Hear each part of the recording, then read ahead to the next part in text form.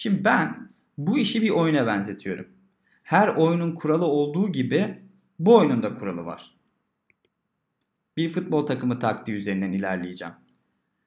Futbol 11 kişiyle oynanıyor. Bilinen bir oyun. Benim de futbol hayalim olduğu için, yani futbolcu olma hayalim olduğu için futbol takımı taktiği üzerinden anlatıyorum bu olayı. Oyunlaştırıyorum yani. Kaleye finansı koyuyorum. Finans olmadan hiçbir şekilde sahaya çıkamıyoruz. Yani para olmadan web sayfası kurduramıyoruz. Para olmadan reklam veremiyoruz. Para olmadan dijital tarafa yatırım yapamıyoruz. Kalecisiz sahaya çıkılmayacağı için biz de parasız dijital tarafa, web tarafına yatırım kesinlikle yapamıyoruz. Kaleciyi koyduk. Topun kaleciyle karşı karşıya kalmaması lazım. Ne yapacağız? Temiz, kodlanmış, hızlı, site mimarisi ve kullanıcı deneyimi açısından düzgün kurgulanmış bir web sayfasına ihtiyacımız var. Web sayfasını kurguladık, yapılandırdık. Kullanıcılar bizim web sayfamıza içerik için geleceklerdir. Son kullanıcının merak ettiği sorulara cevap verecek tarzda. Onların aslında ne istediğini bilip üreteceğimiz içeriklerle kullanıcıları çok rahat bir şekilde web sayfamıza davet edebiliriz. Bunu doğru, duygusal bir bağ kuracağımız sosyal medya yönetimiyle de yapabiliriz.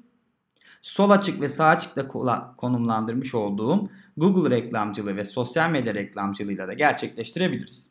Aslında bunların hepsine ihtiyacımız var. Bu bütünsel bir iş. Şimdi yeni kullanıcılara ulaşmak için Google reklamcılığı, sosyal medya reklamcılığı vazgeçilmez kanallar. Bunları da yapılandırdık. Sitemize trafik de çekiyoruz.